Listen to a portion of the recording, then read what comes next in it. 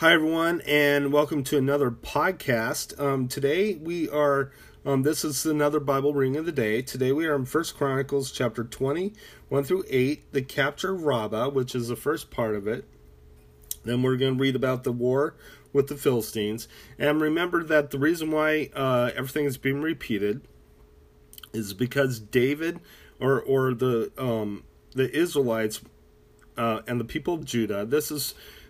God had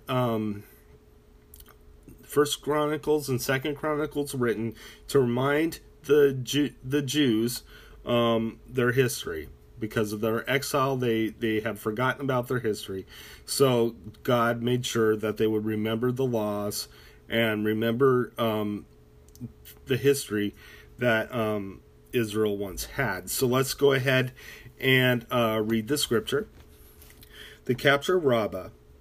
In the spring of the time when kings go off to war, Joab led out the armed forces. He laid waste to the land of the Ammonites and went to Rabbah and besieged it. But David remained in Jerusalem. Joab attacked Rabbah and left it in ruins.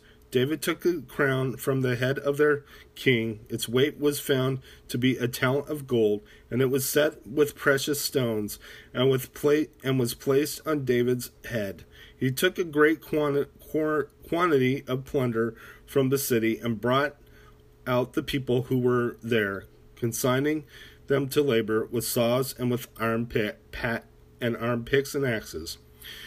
David did this to all the Ammonite towns. Then David and his entire army returned to Jerusalem. War with the Philistines. In the course of time, war broke out with the Philistines at Gezer. At that time, Sibbecai the Hushathite killed Sippai, one of the descendants of the Rephites, and the Philistines were subjugated. In another battle, the Philistines, Elhanan, son of Jair, killed Jahmi, the brother of Goliath the Gittite, who had a spear with a shaft like a weaver's rod.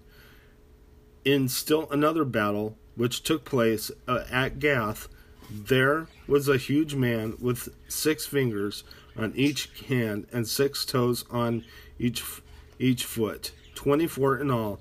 He also was descended from Rapha. When he taunted Israel, Jonathan, son of Shemiah, David's brother, killed him.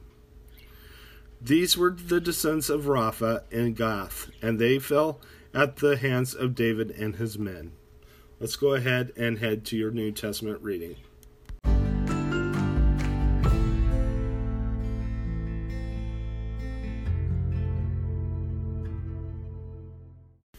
Alright, this is your New Testament reading of the day. Today we are in Matthew chapter 14, 1 through 36, and we're going to start with John the Baptist beheaded. Let's go ahead and read the scripture. At that time, Herod the Tetrarch heard the reports about Jesus, and he said to his attendants, "This is John the Baptist. He has risen from the dead. That is why miraculous powers are at work in him." Now Herod had arrested John and bound him and put him in prison because of Herodias, his brother Philip's wife. For John had been saying to him, "It is not lawful for you to have her." Herod wanted to kill John, but he was afraid of the people because they considered him a prophet. On Herod's birthday, the daughter of Herodias danced for him, and pleased Herod so much that he promised with an oath to give her whatever she asked. Prompted by her mother, she said, "Give me here on a platter the head of John the Baptist." The king was distressed because of his oaths and his dinner guests, he ordered that her request be granted, and had John beheaded in the prison. His head was brought in on a platter and given to the girl who carried it to her mother. John's disciples came and took his body and buried it. Then they went and told Jesus. Jesus feeds the 5,000. When Jesus heard what had happened, he withdrew by boat privately to a solitary place. Hearing of this, the crowds followed him on foot from the towns. When Jesus landed and saw a large crowd, he had compassion on them and healed their sick. As evening approached, his disciples came to him and said, "This is a remote place, and it's already getting late. Send the crowds away so they can go to the villages and buy themselves some food." Jesus replied, "They do not need to go away. You give them something to eat." "We have only 5 loaves of bread and 2 fish," they answered. "Bring them here to me," he said. And he directed the people to sit down on the grass. Taking the 5 loaves and the 2 fish and looking up to heaven, he gave thanks and broke the loaves. Then he gave them to the disciples, and the disciples gave them to the people. They all ate and were satisfied, and the disciples picked up 12 basketfuls of broken pieces and that were left over. The number of those who ate was about 5,000 men, besides women and children. Jesus walks on water. Immediately Jesus made the disciples get into the boat and go on ahead of him to the other side, while he dismissed the crowd.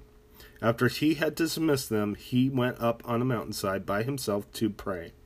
When evening came, he was there alone, but the boat was already a considerable distance from land, buffeted by the waves because the wind was against it.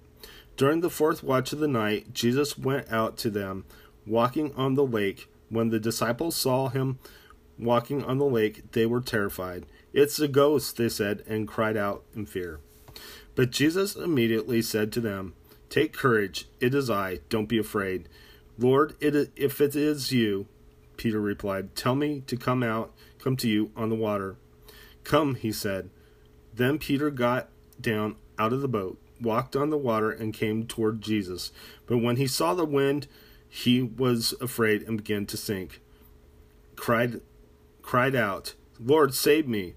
Immediately Jesus reached out his hand and caught him. "You of little faith," he said, "why did you doubt?" And when they climbed into the boat, the wind died down. Then those who were in the boat worshipped him, saying, "Truly you are the Son of God." When they had crossed over, they landed in Gennesaret. And when the men of that place recognized Jesus, they sent word to all the surrounding country. People brought all their sick to him and begged him to let the sick just touch the edge of his cloak, and all who touched him were healed. Let's go ahead and close in prayer. Dear Lord Jesus, I just praise you. I thank you for everything you've done. I ask that your will be done, and I ask that your will be done in everything, Lord God. In Jesus' name, amen. God bless you. Have a good day.